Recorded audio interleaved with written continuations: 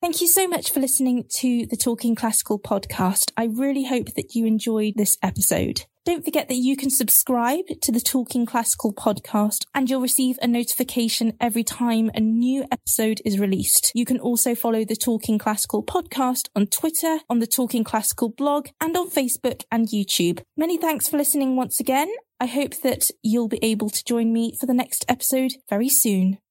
Welcome back to another episode of the Talking Classical podcast with me, Annabelle Lee. Today, we're talking to internationally acclaimed conductor Michael Zeal. Michael is currently the Associate Conductor of the City of Birmingham Symphony Orchestra, and recently, during the lockdown period, has started a new podcast called A Mic on the Podium, a series of fascinating conversations with his conductor colleagues in which he talks to them about the art of conducting, their journey into music, and also just being really open about their experiences of the conducting profession themselves. Please do go and have a listen if you haven't done so already. In this podcast, Michael talks to me about his podcast and his inspiration for conducting the conversations. We also talk about how Michael has been using this free time, the art of conducting, and his own journey into conducting, and share some really helpful advice as well.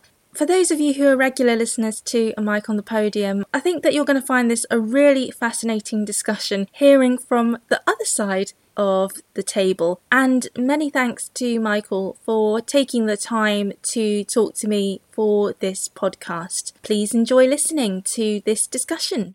How have you been finding this lockdown period, though, obviously with the podcast, with the rest of your time? I mean, have you found that this is a good time to take stock and to be creative or to rest? Never have any problems resting. Being creative is interesting, actually. I was a lot more creative before this hit. I used to be a joint first study composer, and I'd sort of started composing again since this hit. And I don't think this has got anything to do with the podcast, which I'll come back to in a minute. I've done nothing creatively at all. I usually have a pile of scores on my desk that need marking up, or I'm learning, or there are projects ahead of me. Once they started disappearing one by one, and the scores were being put back on the shelf, I just stopped looking at scores. And I know I'm not the only conductor who's been like this.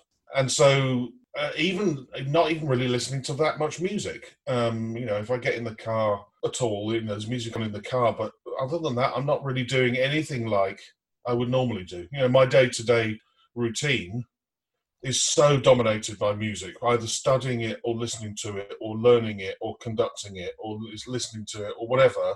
It has almost felt like a holiday from it completely.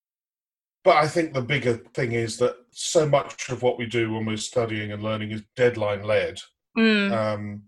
That with no deadlines in the diary, I mean, I have dates in the diary. I have dates from September onwards. But as we sit here right now on June the 12th, I have no idea whether I'm going to be doing those dates. So it's so deadline-led that I've just sort of paused and stopped, almost in shock, as if to say, well, do I need to learn that 40-minute symphony I've never conducted before for a concert I may or may not do? Exactly. So it's tough. And going back to the podcast, once I got the idea to start it, then pretty much every waking minute of daytime work hours is spent on it. It was spent building the web page in the first place, designing logos, working out how to use GarageBand, lining up people to interview, and now it's up and running. I'm either interviewing or editing or publishing, and it's non-stop. I've just finished editing this morning, episode 25. I've got 5 more to edit, and I've got 5 in the diary, which takes me to episode 35, which is past Christmas, I think. So it just takes a lot of time to do it, and I'm loving it. It's not what I'm trained to do, but I'm loving it as a very nice mental diversion.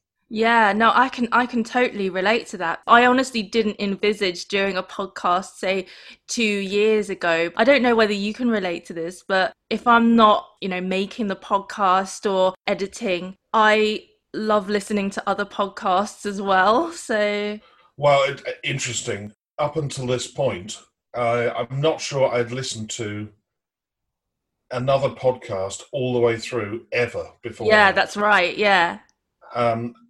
Then by starting it, obviously, then I listened to some of the highest ranking podcasts in the world to see what they did. Listen to other classical music podcasts, see what they did. And since then, others have appeared. One in particular that's run by a very old friend of mine. And so, I am listening. I now have a set list of podcasts I listen to, and my phone bings when a new episode comes out. And it's a new thing. Yeah. Have you got any favourite podcasts at the moment that you're enjoying listening to?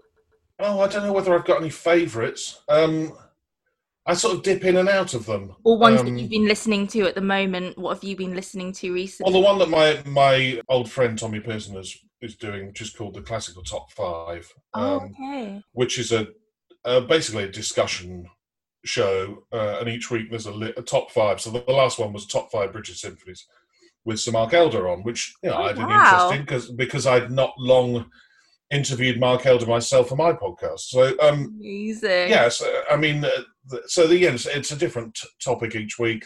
Basically, it's an excuse to talk through your loves and passions and favourites of whatever the subject is. One week it was pianists, one week it was cellists, with a different guest every week. I listened to that. Partly out of loyalty, partly out of the fact that the guests are very interesting. I know 2 of the 3 regular panelists very well, and I'm always interested in what the guest says. I think the frustrating thing as somebody who's doing a classical music podcast is it costs money and energy and time to get a license to play any of the music that you're talking about, which to the listener must be so frustrating. When I came up with the idea of my podcast, I wanted a particular piece of music to be the opening and then to drip it in bits and bobs through them and then finish with the end of the piece at the end of the podcast. I discovered I needed a license for this. I needed to speak to the publisher of the composer. I needed to speak to the people who'd released the record. That's a frustration, which is why I ended up doing what I did and asking a very good mate of mine whether he wouldn't mind writing me some music, which he did, which is absolutely brilliant. He knows this, so you won't mind me saying it, if at this point really annoying, because with every episode, and I've now, as I said, published or edited 25 of them, I have to cut and paste bits of that piece together every time for each podcast. It was catchy when I listened to it the first time in March. Now it's driving me insane. So I might need him to get to write another one, so that if I get to 50 episodes and beyond, then I change the music or something. Yeah. Would you be able to tell, for the sake of the listeners, a bit about your podcast then, A Mic on the Podium, the premise of the podcast, how this came about, perhaps what you're aiming to do with the podcast, your target audiences? Well, before this COVID lockdown quarantine started and the subsequent loss of work for all classical musicians in the UK and beyond, I was thinking about doing a podcast anyway. I'm chatting with my agent, Sarah. Yeah, chatting to Sarah Bruce about this, my agent and manager. And the podcast subject I was thinking of was completely different, actually, and I may one day do it. But then I got thinking hard, and I thought, well, I'm sitting here doing nothing. Hang on a minute. All conductors are sitting here doing nothing. And when in the history of the world have all of the conductors in the world sat there doing nothing?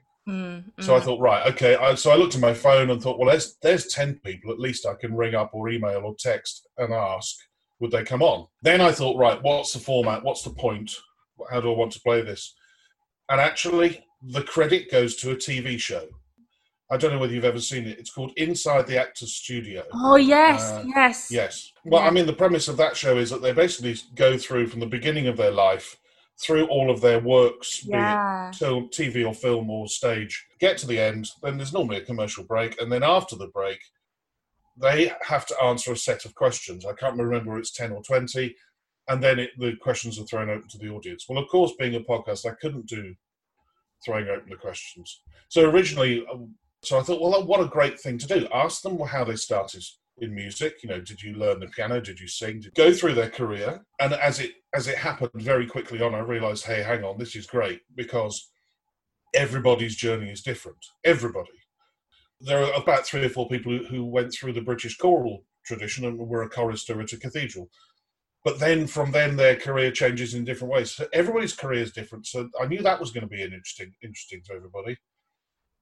And there was always be something that I could talk about that would be different from person to person, whether it be the amount of travel that they do because of the jobs they had, or whether, what was it like to work in Norway and the United States at the same time? Why do you conduct left-handed?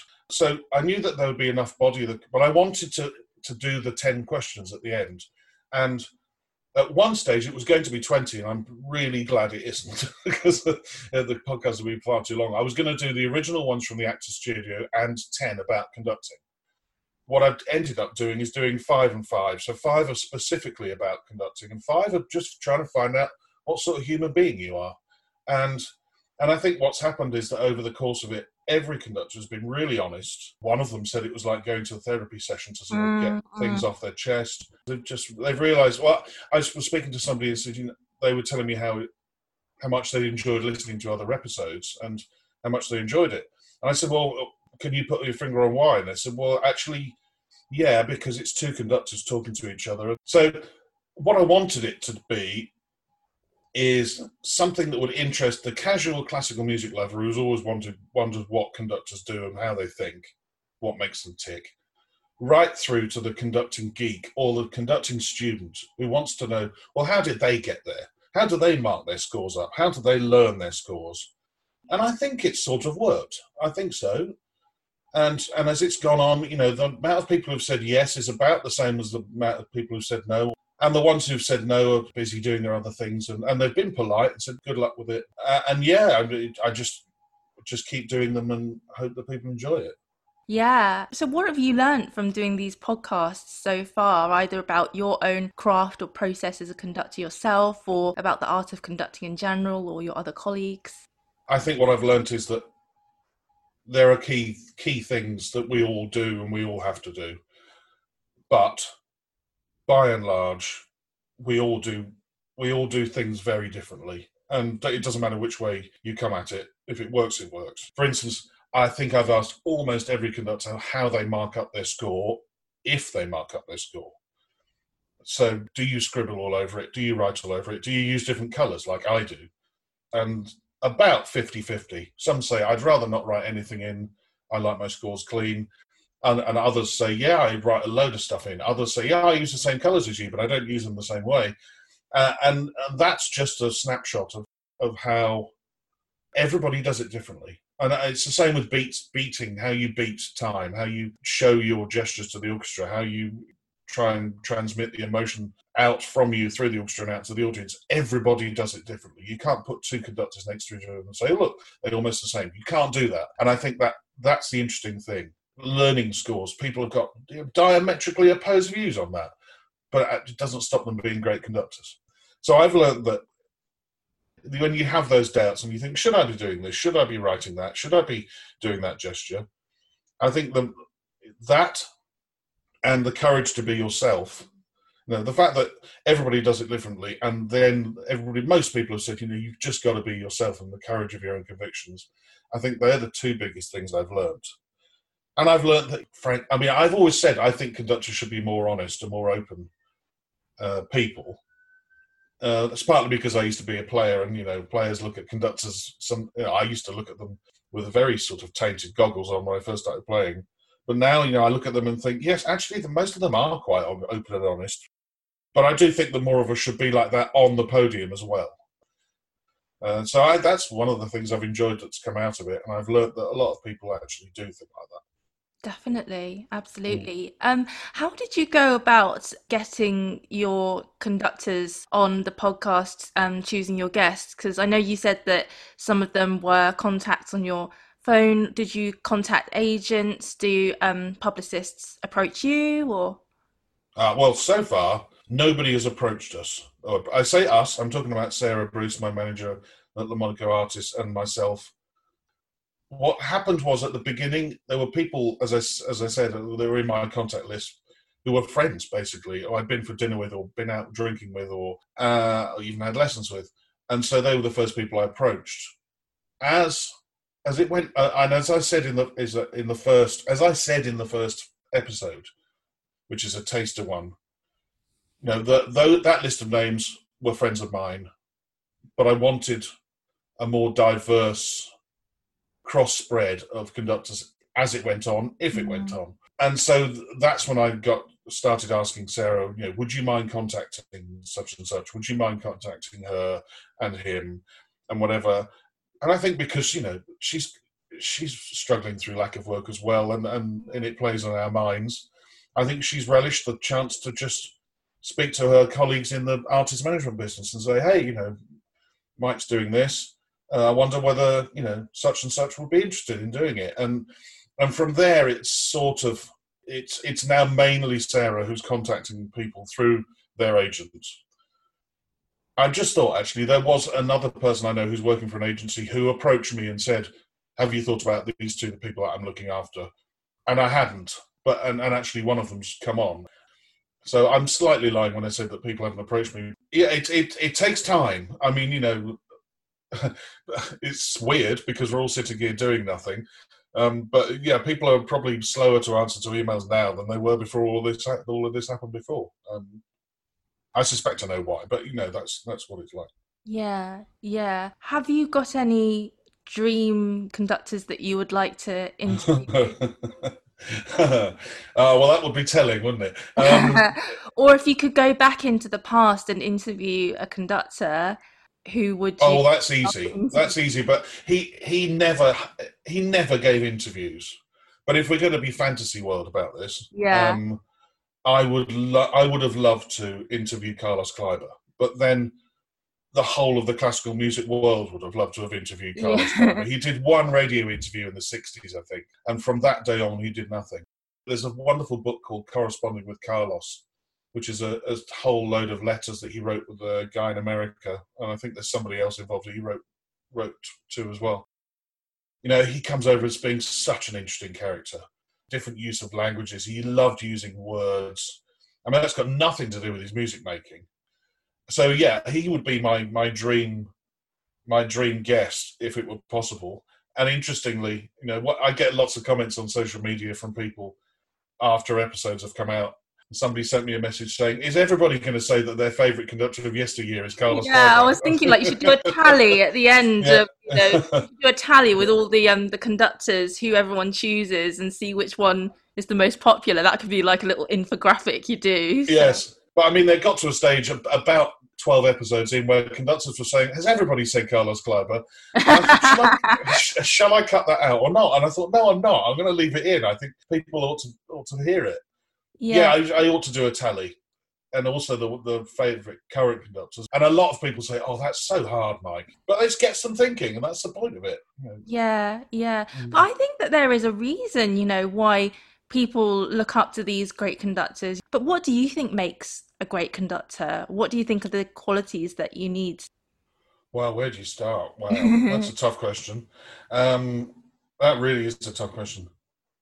I think it's the ability to galvanize anywhere up to 100, well, if you do a big choral piece, 300 or 400 people in the room into all believing that your musical thoughts, or the thoughts that you have about this music, are valid and great, and wanting to come with you on a journey. Whether you do that with what you say in rehearsals, which of course is 95% of a conductor's work is in rehearsals. Whether you do that in rehearsals with what you say, or you can do it with a gesture on the spur of the moment through spontaneity, and a combination of the two. But if you can do that and you can get people thinking and wanting to play to the audience and perform and emote, if you can do that, I think you're a great. And I think it's done in so many different ways. I think, interestingly, I think you can be a great conductor one week and not so great conductor the next week. And others have said it on the podcast. But I think it's that ability to do that, to get people to just want to perform and feel and share your vision, and then want to transmit it out front to the audience. I think it's a very, very vague and loose answer to that incredibly very difficult question. No.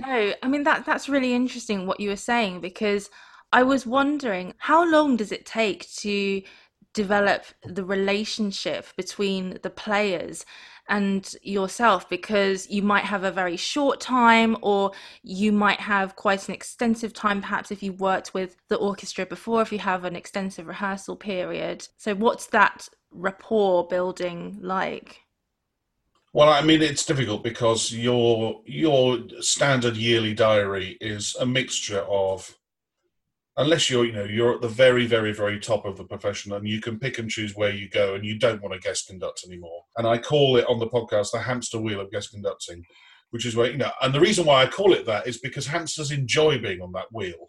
But sometimes they find it difficult to get off. And I think, so unless you're at the very top and you avoid guest conducting, then you spend most of your year with a mixture of going back to orchestras that like you and you like them, so you have a relationship with, and that can be of a varying, for instance, if I went to the CBSO one week and then the BBC Phil the next week, I've conducted the BBC Phil maybe 20 times now, and I've conducted the CBSO 250 times in concert, and I was in it as a player. So there's your level of relationship is different. And then the third week, I could go to, the ABC Symphony Orchestra, wherever that might be, for the first time, and you've got to start forming relationships and trying to work out what makes the orchestra tick in a nanosecond after you put that beat down for the first time. You don't even know when they're going to play. You put the downbeat down, you do the upbeat, do the downbeat, and then you're waiting for something. You don't know when it's going to be. It will be after the beat, because all orchestras play it to some degree after the beat. And from that moment on, your eyes should be everywhere and not in the score, and you're trying to work out what's making them tick, what their facial gestures are doing, whether they're enjoying it. So immediately, I've never been on a blind date, but I'm guessing it's like that. You walk in the room, say hello, and off you go. And so that can be a joy. I had a couple of orchestras recently where I've walked in, started conducting, thought, hey, these guys are good, and they're listening, and they're following, and this is fun. And then it can also be stressful, very stressful. You walk in and some orchestras, frankly, want to fight you, and that's weird. I find it weird, and it's very stressful. It invades your every thought of every waking minute you're there that week. And so, yeah, you do take time of varying degrees to work out the relationship and to work out what's the best way of making the concert as good as it can be. And it should never be about making friends, because if you do that, I did it very early on in my career, I failed spectacularly. You cannot please everybody in that room. You cannot do that, because that's life. So you just got to be yourself. You do what you do and hope that there's a chemistry and a bond there. And most of the time, for me, there's been a chemistry and a bond there. But yeah, it really depends on the orchestra and how well you know them. Sometimes, as I said, it's a blind date. Sometimes it's like a wife you've been married to for many years. You were talking about reading the gestures of your players, and it reminded me of one of the questions that you ask your fellow conductors about the triangulation, I suppose, the different aspects of conducting, your stick technique, and then there's the physical gestures, and then that chemistry between you and the players. So what proportion would you say in your conducting is each different component, if you know what I mean? Yeah, I mean, I don't think you can put the finger on it, because it changes from orchestra to orchestra. Okay. And it changes from situation to situation. As I said, if you go into an orchestra for the first time as a guest conductor, you put that beat down and you have no idea when they're going to play. That nanosecond that after they've played, you don't even think about it. You think, right, they play there on my beat. So that has already happened. And then, I would normally conduct as I would normally conduct. I wouldn't think about it. And then you come to something specific, like a subto piano, where the whole orchestra's got to drop dynamic. And you might do your normal subto piano gesture and nothing really happens. Or it happens less than you want it to. So you think, okay, right, I've tried that tool in my box. Maybe next time I'll try tool B or tool C or tool D, or varying degrees. What is it that they respond to? And I think that what's interesting about that is that my view of conducting is that you give the musicians the gesture that they need to perform to the best of their ability and for them to feel comfortable. And you do not stand up there doing basically a choreographed dance dance move to a piece of music. But you laugh, but there are some conductors I'm convinced have thought, that gesture looks really good. I'm always going to do that there. Well, if you do that there, if you do that there and the orchestra ignore you, what's the point of doing it? Do something that helps the orchestra. That's interesting. Did you see the Maestro BBC reality TV series a few years Yes, ago? I did. Celebrities, and it was really interesting because Craig Revel Horwood, and I mean, obviously because of his dance background. So basically, at the beginning, well, when he started the process, he kind of had all the movements preempted, and he just was basically doing a choreographed dance. And then Mark Elder was saying to him, "Look, we know you can dance, we know you can move. Now, what we want to see is you just being you and just being your authentic self and actually being more responsive towards the orchestra." So that's why it's absolutely true. I'm convinced I'm never going to name names, but I'm convinced there are some conductors that I've seen both live and on things like YouTube and other places. You think, you've practiced that gesture. That's all very well if the orchestra is completely ignoring them. Well, then fine, just do your gestures. But in a normal position, you would want to do something that helps the orchestra, and or keeps the ride of the piece exciting. If you think, well, actually, if I just do, so all of this, a lot of this happens subconsciously. If I do this gesture, the horse might go faster, or it might get more excited, or. Yeah, it's an analogy I often use, is that it is like riding a horse, and you should be holding the reins very lightly, but you must be holding the reins. And most of the time, you're enjoying the ride. Now and again, you have to grab the reins to stop the horse running after a rabbit or getting frightened. But most of the time, you're gently holding and enjoy the ride and try and make the ride as exciting as possible for the audience's sake. I don't know how I got onto horses, but anyway, there we go. That's really interesting. When you have the younger generation of conductors and then seasoned conductors as well, so it must be really interesting to get that nice cross section. And you were saying also that you wanted to have a more diverse mix too. So is that one of the ways that you'd like to see the podcast going? Well, I'll be honest, I'm really, really, what's the word? Fastidious about the order that they've come out in. So as I said in the first Taster episode, the first 8 of people I knew, of course I had to think about what order to put them out in. But as we ask more and more people, and I get the answer yes, well, I'm playing with orders so that I don't have 3 middle-aged guys from the UK, one after another, or 3 younger people from, so I try and mix it up so that I might get somebody from Russia, then an English guy who's from the choral tradition. And then I'm just trying to think of 8 in a row that I can tell you about. And then, somebody who's only in their early 20s who won a competition. And then I've got a French contralto, and she didn't start conducting until she was much later in her career. So you don't listen to her episode and think, oh, this is very similar to last week. And I generally tend to decide that quite a long way out, and then hope that the interviews go well. I also try and not have 2 mega long episodes back to back, and try and mix them all up. And so I spend a lot of time thinking about it. And we have spent a lot of time with me saying, I really would like, I'd like a Finnish person to come on. I'd like somebody who played the trombone. I had that early on. And the same with female conductors, and the same with conductors from different ethnic backgrounds. I think it's important that I have them in there. Which I think is so important with, absolutely news. Yeah. I mean, it's a touchy subject and a tricky subject, especially with things in the news, as you say. Yeah. But also, I mean, it's interesting. That contralto I was talking about is Natalie Stutzman, who's a French conductor. An amazing singer too. Yes, incredible singer, incredible voice. And her answer to the question, what would you change about being a conductor, is one of the best answers I've yet heard, and because it's so personal. But this is, the answer was she wanted people to drop the word female when talking about female conductors. She just said, I'm just a conductor, which was a very simple way of talking about the whole business. And none of the 4 female conductors. Well, I'm using that phrase because I'm trying to make my point here. Yeah. None of them have talked about inequality.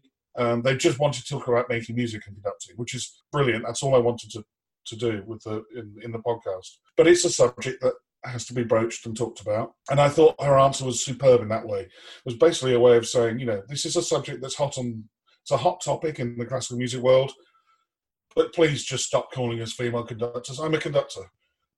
So yeah, diversity is important and episode order is important. And yeah, I really think about it hard. Yeah.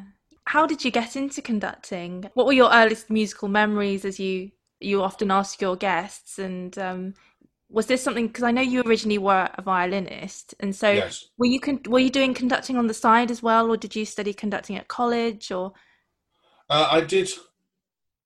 I think the first time I conducted was probably, as I said earlier, I composed a bit. Yeah.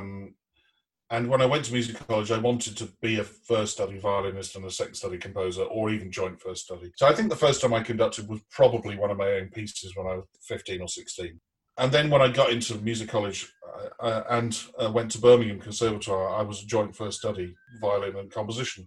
And again, I had to conduct one of my own pieces. And then I realised there was a 1-year course you could study and get an extra set of letters after your name. It was a diploma in conducting. 1-year course with Jonathan Delmar, who most people will now know as the man who edited the Bärenreiter Urtext edition of Beethoven and very many other Urtext editions of things. He spent years of his life in dusty libraries in Europe looking at Beethoven scores and trying to work out what he actually wrote, not what people thought he wrote. But yeah, he was in charge of that course at the Conservatoire, and I did a year there, and I learnt how to learn score, how to mark up a score, and in those classes it was 2 pianos and one person conducting. The pianos were not played by pianists; they were played by the other conductors. Mm-hmm. And so Jonathan would, you'd walk in and Jonathan would say, right, who's going to start? So if you weren't conducting, he would then assign which part from the full score you had to play. Now, because I was a violinist, I never got violins and flutes, ever. I hardly ever got the bass line because, I'm a musician. I should be able to read a bass line. So you always got a transposing instrument? Always, yeah. So regularly I'd be on horns and cor anglais, so your eyes are darting about score. Yeah. I'm trying to work out which, or I'd get clarinets and trumpets, or I'd get, something like that. And so that was it. It was a very, very good course, and I passed. And then, but still, all I wanted to do was be a professional violinist. And then it was probably, actually, I could probably see the poster. It's in my room. There's a poster. It's basically no wallpaper. It's just posters of things I've conducted, and I can't see it. But I think it was in 1996. I'd started playing with an amateur orchestra because I was a second violinist, and I wanted to carry on playing first violin a bit. So I led an amateur orchestra in Birmingham, and part of the deal was I got to play a concerto once every 2 years or something, which was great. And then sitting in the pub after rehearsal one day, and the conductor said to me, "You used to study conducting, didn't you?" I said, "Yeah, I did a year." And he said, "Well, I've double booked myself for a concert in a year's time. Do you want to conduct it?" And I said, "Yeah, great." They didn't ask what the program was, and it was Brahms' Tragic Overture, Poulenc Organ Concerto, and Tchaikovsky's Sixth Symphony. And I had a year to learn them. So I remember standing backstage and the orchestra had gone on. And normally when I was a soloist, I was ill for a week with nerves when I had a concerto to play. And I was stood backstage, and I wasn't nervous at all. I was about to conduct my first ever orchestral concert, and I wasn't nervous. Not in a bad way, not in a body-rackingly bad way. I was excited.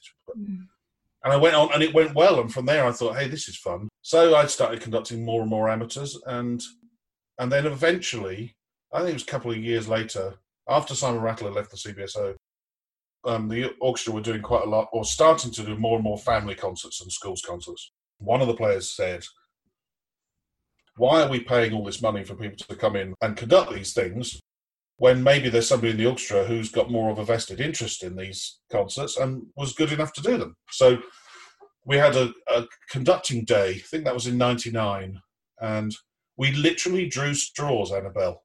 The chief executive came in with 10 straws in his hand, and we literally drew straws. There were 10 of us who said we'd like to have a go.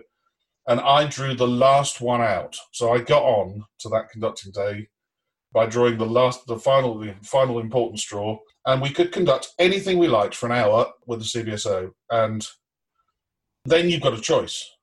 Do you conduct something that you know that they can play without looking at you? Or do you conduct something that they don't know very well and have to look at you? And I went for the latter, and I went for Nielsen's Second Symphony, which they hadn't played in 7 years, and just went for it. And at the end of it, 2 of us got picked out, and they gave us a concert each, and the other guy decided it wasn't for him, and I loved it, and it sort of snowballed from there. I then went and studied with Jorma Panela for 2 weeks. I was asking all sorts of conductors for lessons and ideas and advice, and it just snowballed from there, really. Talking about asking for advice, what is, I suppose, the greatest piece of advice you've been given for your conducting career, and what advice would you give to younger conductors looking to enter the profession? Oh, that's difficult. I can't think who would have said this to me, but at some point somebody would have said to me, Mike, be yourself. And much like all advice you're given, be it by a teacher or a parent or a grandparent or even a friend, sometimes that advice doesn't hit home then. It hits home later. And it hit home to me when I went, as I said earlier, I went somewhere and was trying to be everybody's friend and trying to please people. And I just crashed and burned spectacularly. And I came back and thought, yeah, you're right. Just be yourself. From that moment on, I've just been me. And I can't think of many places where I've crashed and burned since. I've just been me. And there's enough conductors and enough orchestras out there for you to have a very happy and successful career with people who are going to like you. To young conductors, I would say first of all, be yourself. Yeah. But secondly, be a sponge. Be as absorbent of all information as possible. Go to as many rehearsals as you can of other people conducting. And I do mean as many people as you can see, because frankly, you learn as much, if not more, from the bad ones than you do from the good ones. Speak to orchestral players. They will give you a very one-sided and sometimes blinkered view on what they think of conductors. I can tell you that now because I used to be one of those one-sided blinkered people. But speak to them, because it's a resource that that never fails to give you advice and good sound advice, and absorb everything. Try not to say no too often to things, because you can learn as much by doing a concert of West End hits as you can by conducting Beethoven 7. You never stop learning, ever. I think one of the best pieces of advice I could use from the podcast to give to those students is to remember where you are in the grand scheme of things. I think it was Martin Brabbins who said this. He said, if you stand in front of an orchestra and you're 23 years old or 25 years old, you've only been conducting for 6, 7, 8 years, if that. The people you're conducting in front of you have probably started when they were 4 or 5, and some of those people are now in their 60s nearing retirement. Remember that. Remember that you're a long way behind in the amount of wisdom and the amount of knowledge, the amount of everything. You're miles behind. And so be open to everything that they give you, and be absorbent and be a sponge. Just absorb everything that you can, and don't be too arrogant at that stage, because in technical terms you're a child compared to them. So I think that's so. There's some important things, but I mean, so much advice you can give to a young conductor, and I mean that's what makes it fascinating. I'll be fascinated by it until I'm not here anymore. It's just endlessly fascinating, and I love it. Absolutely love it. Yeah, and listen to your podcast for more advice, for great advice. Well, I mean, everybody's advice is different. It's the same with teaching, isn't it? Teaching anything, you can go to 2 different teachers and they'll give you 2 completely different ways of getting there, but it's probably through their own experience, and it means that it can happen. Your whole life experience is based and formed on taking bits from one person, another bit from another person, another bit from another person, and just forming them in your mind and working it out for yourself. Yeah, it is fascinating. Yeah, and I think the podcast has made me even more fascinated by it. And that was my discussion with Michael Seal. And you can listen to his podcast, A Mic on the Podium, wherever you like to get your podcasts. Well, thank you for listening once again, and I hope that you'll be able to join me next time when I will be speaking to pianist, singer, producer, arranger, and musical director Dominic Ferris. It was a really varied and interesting conversation that we had a few weeks ago, not only just talking about classical music. So if you're into your musicals, or indeed if you just love music in any form, I think that you're going to find that conversation really interesting. So do keep your eyes peeled for that episode next week. There's lots of other interviews that I've done over the last 18 months or so, talking to some brilliant artists and creatives within the classical music industry and beyond. So please do have a listen to those if you would like. Meanwhile, please do stay safe, and I hope that you'll be able to join me next week. Bye for now.